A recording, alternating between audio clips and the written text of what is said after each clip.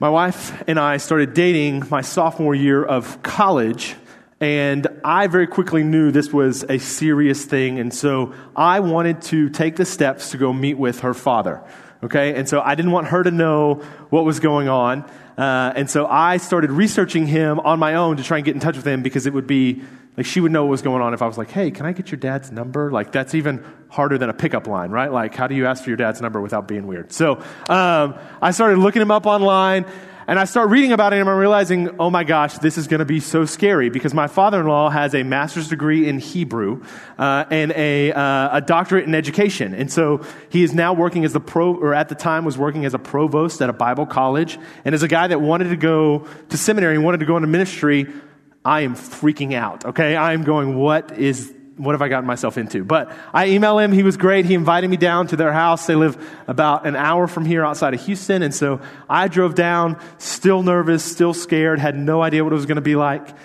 But I got there, and his wife my mother-in-law had made a wonderful lunch, and we sat down, and then we moved into this room, this beautiful room that they had at their house with these huge windows that just let in all this natural light. And so we got to sit down and start to have a conversation. And as I sat in that room and chatted with them and got to talk with them about, this is what I see in your daughter, and this is what I really like about her, and this is what makes me want to spend more time with her, and these are my values in dating, we just got to be really honest. And in that environment, I was able to be me, and I wasn't shaking, and it was great.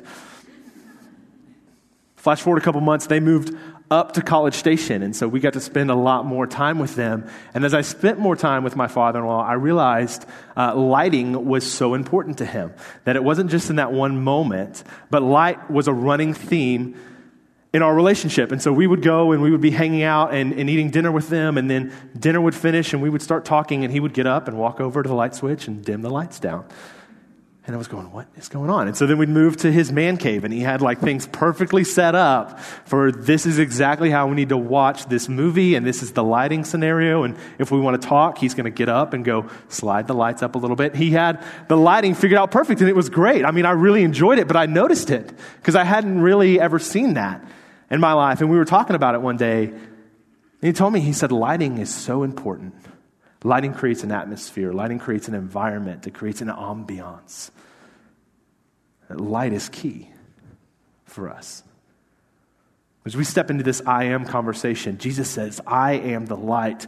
And saying he is the light could not be more key for us as humans. Jesus is going to make this statement in John chapter 8.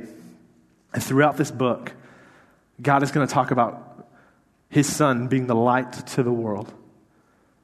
And it's so key, it's so foundational, it's so pivotal to who we are and to our experience with the Lord. So to break this down, what we're going to see in this book is that the brilliance of Christ shines in the life that he brings, the God he reveals, and the sin he exposes. Christ is the light of the world because he shines in the life that he brings, the God he reveals, and the sin he exposes. And we see this very clearly in this first verse. We see that Christ shines in the life that he brings in the verse we already read. Look at John chapter 8 again. And Jesus spoke to them saying, I am the light of the world. Okay, what does that mean? He's going to break it down for you in this next sentence.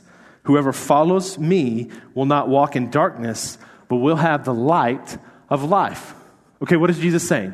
I'm the light of the world. That means that you have life in me, that I've brought life to you. No longer are you walking in a life of darkness, but you are now walking in life.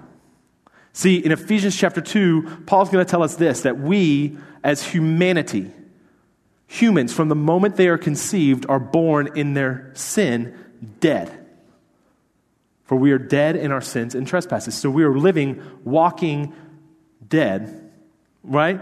Walking in darkness. We are dead things. We are dead creatures. But Jesus says, I am the light of the world. Whoever follows me will not walk in that darkness, but they now have light that comes from life. We have life now. And Christ is shining this light into this dark world in which we've been walking and living in. This should be no surprise to us. John set this up for us in chapter 1. If you look back in John chapter 1, this is what he says. In the beginning was the Word, and the Word was with God, and the Word was God. He was in the beginning with God. All things were made through him, and without him was not anything made that was made. And look in verse 4. In him was life, and the life was the light of men. The light shines in the darkness, and the darkness has not overcome it. John, at the very beginning of his book, wants to lay this foundation to tell you light and life are connected, and they are connected through Jesus Christ, who has come to be the light of life for the world.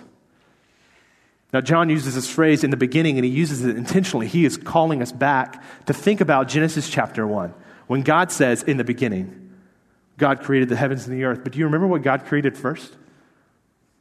He created light. Because in order for God to create life, in order for God to build this world, he first needed light. And so light and life throughout the entirety of Scripture have this connection. And so when Jesus says, I am the light of the world, he's talking about the life that he brings to this dark world. The life that he brings to this dead and broken world. This life that we can now have in him. Now, this is difficult for me, this story of light, because I have an issue with light. I don't always think about it well because the sun is my mortal enemy, okay? As a redhead, we don't get along, okay? We've been locked in this battle for my entire life. In 6th grade, I went to church camp for the first time on my own, and it was great, but 6th grade Jared didn't think about applying sunscreen properly, and I got roasted the first day of camp. I mean, the worst sunburn, one of the worst sunburns I've ever had in my life. So I thought it would be cool to put all my t-shirts over my head and drape them over the back of my head to keep me from getting burned for the rest of the time. I was an awkward kid, okay? That's just the reality. That's who I am, okay? But that's how I dealt with that. And so my first foray into junior high life was with a shirt over my head because the sun had burned to me. So you understand, right, the history that the son and I have. I got into high school and we went to a church mission trip. We went down to Florida, but I'd broken my wrist a few weeks before. And so I was going, okay, this will be great. I don't have to deal with getting out in the water and reapplying sunscreen and stuff. I can just sit on the beach and sit under an umbrella and I'll be fine. And so I did that. We had a good time. Until later in the day, I started feeling that sensation that I knew oh so well of, I'm getting sunburned. How is this happening? I've literally been under an umbrella this whole day. And it turned out the sun had been reflecting off of the water and off of the sand, and he was finding me, okay? He was hunting me down and burning me wherever I could go, all right? So it's led to even this last weekend. We went to the Aggie baseball game when they played Alabama, and it was starting to get hot. And so I am like lathering up on sunscreen, and I hate that smell. And we get home, and my wife was like, oh, that's great. It looks like you didn't get sunburned, which is awesome because you looked horrible with all those splotches and stuff like that. Like, that's my life now, right? Of sunscreen and that terrible smell of trying to protect myself from my arch enemy. I'm pitching it to Marvel. I'm hoping it's going to be a movie, but we'll see. But I see light, and I think of the sun, and sometimes I have a bad perspective. But the reality is that we need the sun. The sun helps grass grow. It helps fruits and vegetables grow. And I may not eat them, but the food that I do eat eats them. And so I need those things in order to have the burgers that I want, in order to eat the food that I want. And so in order for me to have life, I need the sun. And other people that are healthier than me that do eat those things, they need the sun because regardless of what I think about it, the sun brings life into this world. It brings life to all the things that we need in ways that are so complex and so important that we don't understand. The Son of God brings life into this world. And so whether you're here as a believer or a non-believer, that's the reality. That God brings life to us, and he's brought it to us through his Son, Jesus Christ. And so when Jesus says, I am the light of the world, he's talking about the life that he brings to you. You who were lost in darkness, you who were dead in your sins, now can have life because Jesus Christ has brought it to you. And so Jesus is not someone that you can just say, oh, that was a good person, right? You can't just say, oh, he had some good moral teachings. He's someone that you have to deal with because he says, I am the light of the world. I am the life in a dead world. We have to deal with that. We have to wrestle with that reality. Not only does he say, I'm the light that shines in the life that he brings, but he also says he is the light that shines in the God that he reveals. Look for me back in chapter 8. Back in chapter 8, we're going to look in verse 17. When Jesus makes this statement about the light of the world, the Pharisees freak out. In verse 13, they said, you are bearing witness about yourself. Your testimony is not true. Jesus, as part of his answer, says this. In your law, it is written that the testimony of two men is true. I am the one who bears witness about myself, and the Father who sent me bears witness about me. What does Jesus say? He tells the Pharisees, I am who I say that I am. Well, Jesus, you just said that you were light. Like, why is that a big deal? Why is his testimony a big deal? The Pharisees were freaking out because in saying that he is light, Jesus is communicating that he is God on earth. See, throughout the Old Testament, throughout the New Testament, God is going to use light as an imagery, not just of life, but also of himself, also of the presentation of himself into this world. So we talked about the Feast of Booths that we had just celebrated. The Pharisees had just finished celebrating with the Jews this reality that when they had been brought out of Egypt and they had come out of the Red Sea, they had been led through the desert in these booths by what? By a pillar of cloud and a pillar of fire. And that God himself was the pillar of fire that led them through to safety.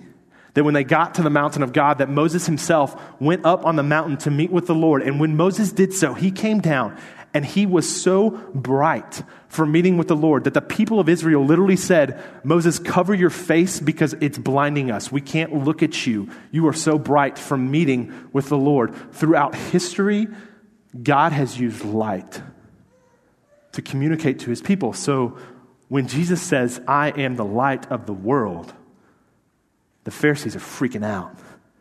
Not just because he's claiming to be life, but because he's claiming to be God. God come to earth. This is serious.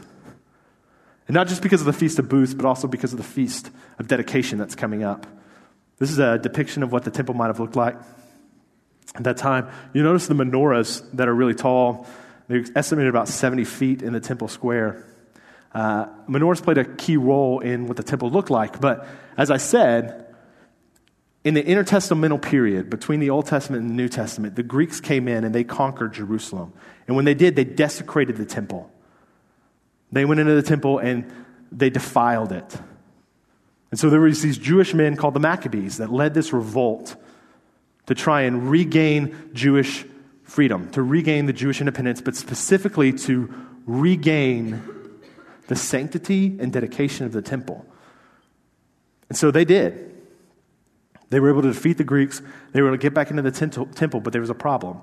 They needed to consecrate the temple, but they only had one jar of oil. And it was going to take them a couple days. They didn't think they had enough oil to be able to make it through the whole process and the whole ceremony. And yet, when they lit the menorah, they lit these lights, the oil stayed. The oil lasted. And it went longer and longer than anyone thought that it would. And it gave them time to be able to make more oil. And so the Pharisees are sitting here. They're about to celebrate this reality, celebrate this rededication in which light was so central to the purification and the ability of the Israelites to re-enter into a relationship with God, to re-enter into a meeting place with God. And Jesus says, I am the light. Do you see the connection? This is about Jesus saying, I am God and I am your connection to God. I am your entrance into a relationship with the Lord. This is huge. This is huge. We see this even more so in John chapter 9. In John 9, Jesus has been discussing with the Pharisees, and now he starts walking with his disciples, and he and his disciples pass a man who is blind from birth. And the disciples ask this question, Rabbi, who sinned, this man or his parents, that he was born blind? And this is Jesus' answer. He said, it was not that this man sinned or his parents, but that the works of God might be displayed in him. We must work the works of him who sent me while it is day. Night is coming when no one can work. As long as I am in the world, I am the light of the world. So when Jesus says he is the light here, what is he saying? I am the light of day. I am the light of revealing God to the people because I am doing the works of God here. That was his purpose. That's why he was here on earth. And so the disciples are wondering what is happening with this blind man. And Jesus says, I am going to use this to achieve and accomplish my purpose. I'm going to reveal God to these people. And so that's what he's doing. Jesus is the light of the world because he is revealing God to these people. Now, this is my family. That's my wife, Abby, my oldest son, Owen, and our youngest son, Gabe. I think just normally, thankfully, Owen looks more like Abby than me, which is great for him. But pray for him because, unfortunately, he's taken on so much of my personality. It's scary, okay? This kid just does things that I go, oh, my goodness. We will go play Ultimate Frisbee with our youth, and all of my staff and friends get so excited when he comes and plays because they love to laugh at how much he runs like me. It's not because he runs fast, okay? So they love how much he runs like me. We had a bunch of leaders over at our house on Friday night, and we were playing catchphrase, and Owen really, really wanted to play catchphrase with us as a 3-year-old who can't read. And so he would get the catchphrase thing, and he would make up his own words. So he would say, he says, ho, ho, ho. And we'd say, Santa Claus. And he'd go, yes, that's it. And he pointed like that, which evidently is something I do. I didn't know I did that, but my staff started laughing because Owen does so many things that are like me. He'll make faces and his tone of voice. It's crazy. Now, we didn't do that on purpose, right? We don't need more Jared in the world. We need less. And so we did not try to have Owen be like me. It's just happened. And so that's just what it looks like when people are around him. If they know me, they see so much of me in him to the point that they can't see the physical resemblance to Abby. They just see me. But God himself intentionally sent his son. God the Father intentionally sent his son into this world so that when people looked at him, they would say, that is God. That was his purpose. It didn't happen by accident. God sent Jesus here intentionally. And I don't want you to miss how important that is. Because as people who are dead in our sins and trespasses, as people who are walking in darkness, the problem is that we couldn't understand God on our own. We couldn't get to God on our own. We didn't have that ability. And so even in sending Jesus to us, God is showing his goodness and his love because God is coming down to us. God is doing for us what we couldn't do for ourselves. And he is making himself known to us. And so Jesus is the light of the world because he is the revelation of God himself to this world. He's bringing light to a darkness that could not know light on its own. It's a beautiful, beautiful thing. And it's a truth we have to wrestle with, that our God is this good, that he's done this thing that we see in Jesus. This is good. Because the reality is the God that Jesus reveals isn't always the God that we experience. And sometimes circumstances get really hard for us, and we can't see the hand of the Lord being good, and we question and wonder what's happening. Our youngest son, Gabe, I don't know if you saw in that picture, has to wear braces on his feet.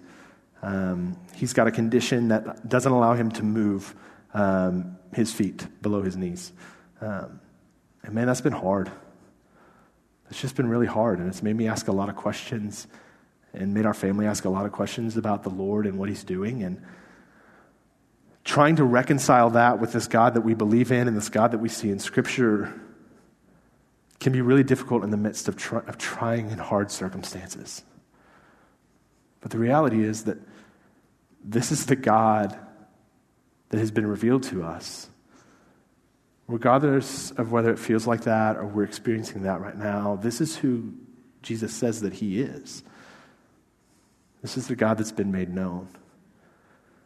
And when Jesus says, I'm the light, we have to wrestle with that truth, even when the circumstances are hard, even when the circumstances are tough. And so not just is he the life bringer, not just is he the God revealer, but he also is the light because he exposes sin. The brilliance of Jesus shines in the sin he exposes. This will be the last place I'd ask you to flip. But turn back to John chapter 3 with me. We're We're going to look in verse 19. Jesus in the middle of a conversation with Nicodemus, who's come to him and asked him, what must he do to be saved? And in their discussion, Jesus is going to say this, starting in verse 19. And this is the judgment. The light has come into the world, and the people loved the darkness rather than the light because their deeds were evil. For everyone who does wicked things hates the light and does not come to the light, lest his deeds should be exposed. What is Jesus saying here?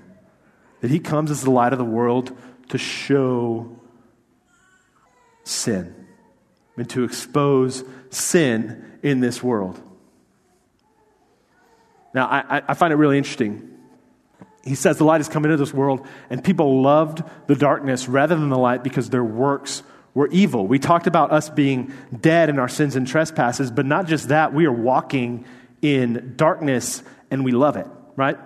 This is what the Bible says. It says that we naturally love walking in our darkness. We love our sin. And without the light, we would not be able to see the darkness that we are walking in. We would not be able to see this darkness that we're clinging to. For everyone who does wicked things hates the light and does not come to the light, lest his works should be exposed. Jesus is going to clarify this even more in John chapter 12. He says, I've come into the world as light so that whoever believes in me may not remain in darkness. See, he's not just trying to show you your sin to shame you. That's not why Christ is here. He shines his light to expose sin so that we may not remain in that darkness. When he shines his lights, it's hard. There's mornings I go to get Gabe up from bed, and Owen is tall enough now that he can flick on the light switches. And so if Owen is awake and I'm going to get Gabe up, Owen will run into his room behind me and turn the light on, which Gabe's freaking out about, right? He's a baby. He's still trying to wake up, and he's like, cover my eyes. What's going on, right? The light's too bright for me because I've been in this darkness for so long, I've grown accustomed to it. And so it's difficult when the light gets turned on. So sometimes, even though it's difficult, Jesus has to shine that light into our life to expose us to sin because we were walking in this darkness. When Gabe got old enough to start eating food, he loved eating apples, like whole apples, which was crazy. So I would just take a bite out of it and then hand it to him, and he would just start gnawing on it, which was weird. So I was like, oh, this is a great snack. So Fantastic Parenting 101, I just was like, hey, here, have this in the living room. It doesn't matter. You can just take this wherever. My wife wisely was saying, that's probably not the best idea to just let him run around with an apple. And I was like, what bad could happen? So I would give it to him. A few months ago, I was picking up our house. I was trying to find something for my son, Owen. And I was looking under the couch, and I found an apple that Gabe hadn't quite finished, but he had thrown under the couch. And it was disgusting, okay? This thing had molded and was stuck to the floor, and there was fuzz growing all over it. Yeah, it was terrible, okay? It is worse than what you were thinking, all right now. So I was going, okay, I don't know what I'm going to do, but I went and got all of our cleaners that we had. I got gloves because there's no way in the world I was touching that thing. I picked it up, I threw it away. I see, do we need to order hazmat suits? This thing is really, really bad.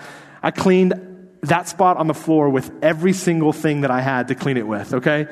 Because this thing was disgusting. And under the couch, it had just decayed and become gross. But as soon as I pushed the couch back, I could see this thing's, you got to get rid of it.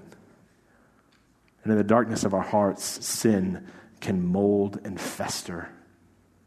It can decay, and it can cause so much death in your life.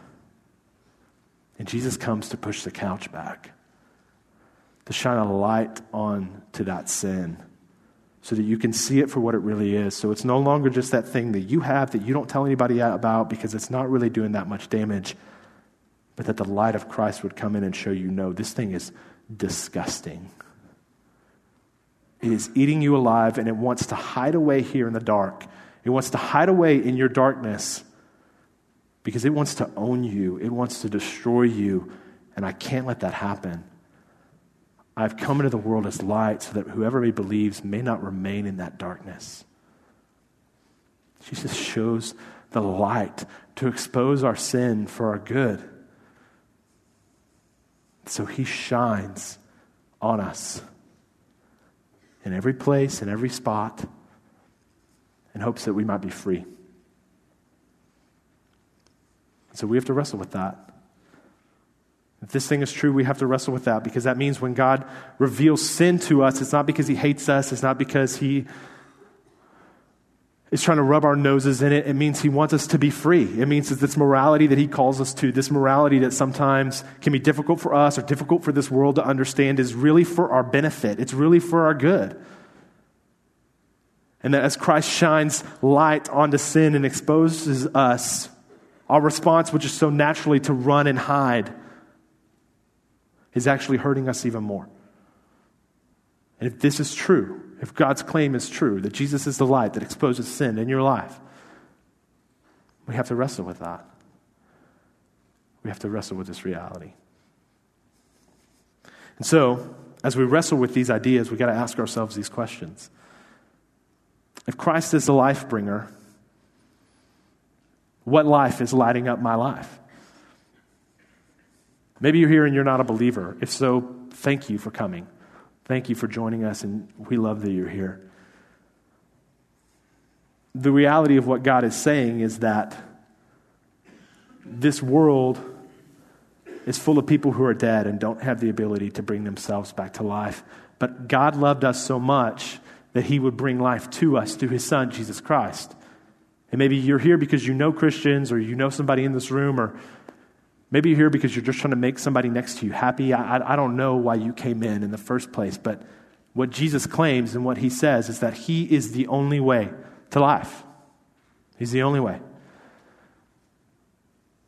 And so he is standing here shining onto you, and you've got to wrestle with this reality.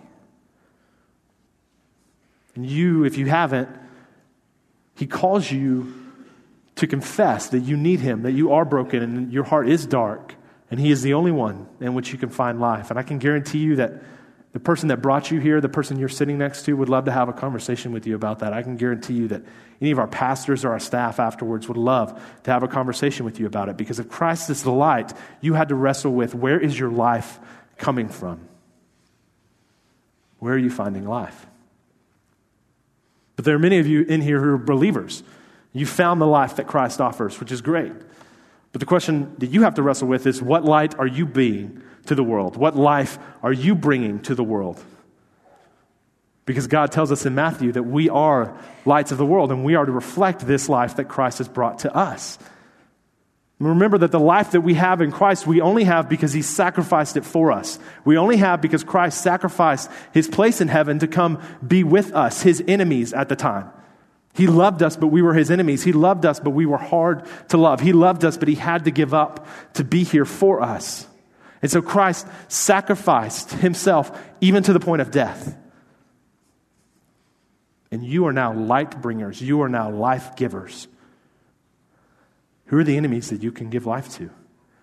Who are the people that will require you to step out of yourself and sacrifice in order to give up to? Maybe it's somebody who politically is different than you. And you get the opportunity to speak life into them. You get the opportunity to sacrifice yourself, not by giving up your positions or giving up what you care about, but by loving them. Christ didn't give up his hold on truth to come be with us. But he did come and love us. Maybe for you, it's different people in our community that sometimes we drive past those housing places and we don't really look that way. We drive past the people and walk past the people in the parks. And we try to walk on the other side of the sidewalk because we get nervous and it's uncomfortable. And yet as a life bringer, you are called to bring life to all of these, which requires us to sacrifice. It requires us to get uncomfortable. It requires us to give up things. And so you have to wrestle with this truth. Christ is the bringer of light, and he's the bringer of life.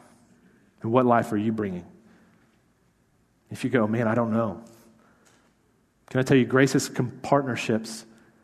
If you go to our website and look at who we're connected with, there's some opportunities to serve, some people groups that need life bringers. And I would encourage you to go check it out. I would encourage you to invest and be a life bringer like Christ. We also have to wrestle with this idea that Christ is the God revealer. He's the one who has made God known. And so I don't know what your circumstances are, but maybe you're in a position, believer or unbeliever, where you're not quite sure God is who he said he is. Where your circumstances and the things that you're wrestling with are making you question, does God really love me? Does God really care? Is God really there? Is God really good? And maybe if Christ is the light, you have to wrestle with this reality of what I'm experiencing right now in this world doesn't feel like the God who sent his son to come and know me, to come and love me. And you've been putting that off. You've been avoiding that. You've been putting that emotion and that frustration to the side. And the best thing that you can do, if Christ is the light and he's shining the revelation of God's goodness into your life this morning, is to take some time and wrestle with that. Get a pen and paper out and write down what the Lord has done in your life and write down what circumstances you're frustrated by. And be honest with him. He's not afraid. And he will show you that he is good. And maybe for some of us, there's sin that God has exposed through Christ that you are continuing to hide. There's that thing, and you know what it is. And you're worried about what people are going to think if you bring it to light. You're worried about letting it go because it just feels so good. It's a place of comfort for you. And in those circumstances and those struggles and the distance that sometimes you feel of God, you find that sin and you can cling to that. Even though it's not good, you cling to that. But it is eating you alive. It is decaying in the darkness of your heart. And for some of you, the best thing you can do in response to this is to tell someone. Find a trusted friend. Find one of our pastors, one of our staff, and say, there's this thing that I've been hiding, but Christ is bringing it into the light, and I have to participate in that. Or this sin will eat me alive. This is who Christ is. He is the light of the world. He is the life bringer. He is the God revealer. He is the sin exposer. And if that's true, since that's true, that light is shining into your life as well. But in the midst of all that, we get to celebrate. We are called into hard things, but we get to celebrate this goodness that God has sent Christ into this world. And that the brilliance of Christ does shine in this life that he brings and the God he reveals and the sin he exposes. And one of the ways that we as a church get to celebrate is through communion. And so I'm going to ask our men to move to the back at this point, because we're going to serve communion this morning, which is an ordinance that we at the church here celebrate to remember the time when Christ gave up his life for us, when Christ, as the light of the world, sacrificed and died for us. And so he tells us in this moment that we are to reflect on our own hearts. And the band's going to come up and we're going to take some time, and I'm going to give you some time to reflect.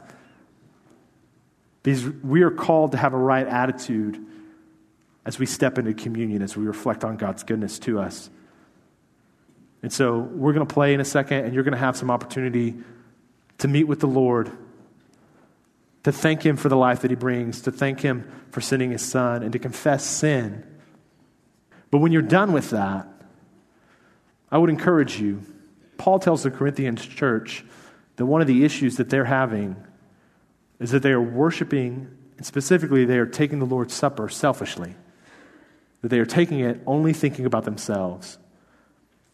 And so as we, Grace Bible Church, celebrate communion together this morning, I would encourage you to think past just yourself.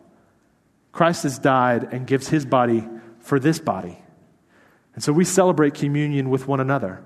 We celebrate the life that God has brought me, but also has brought in you. And so as we take communion this morning, after you have this time alone with the Lord, let's take communion together in a celebration of who Christ is and what he's done. Let's pray.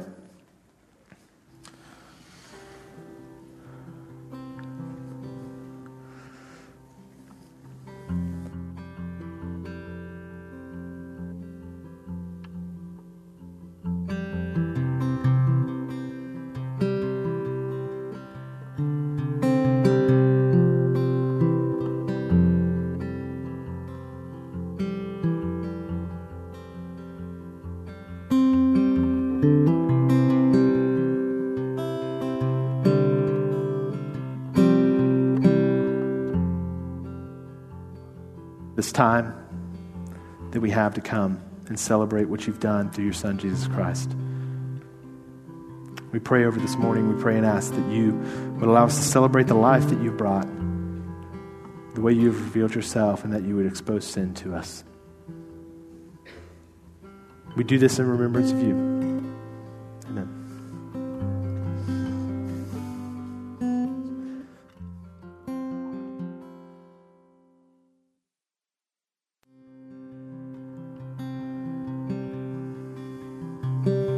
For I received from the Lord what I also delivered to you, that the Lord Jesus, on the night when he was betrayed, took bread, and when he had given thanks, he broke it and said, "This is my body which is broken for you. Do this in remembrance of me."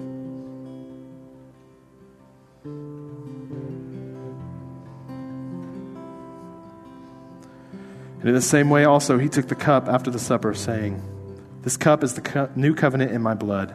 Do this as often as you drink it in remembrance of me."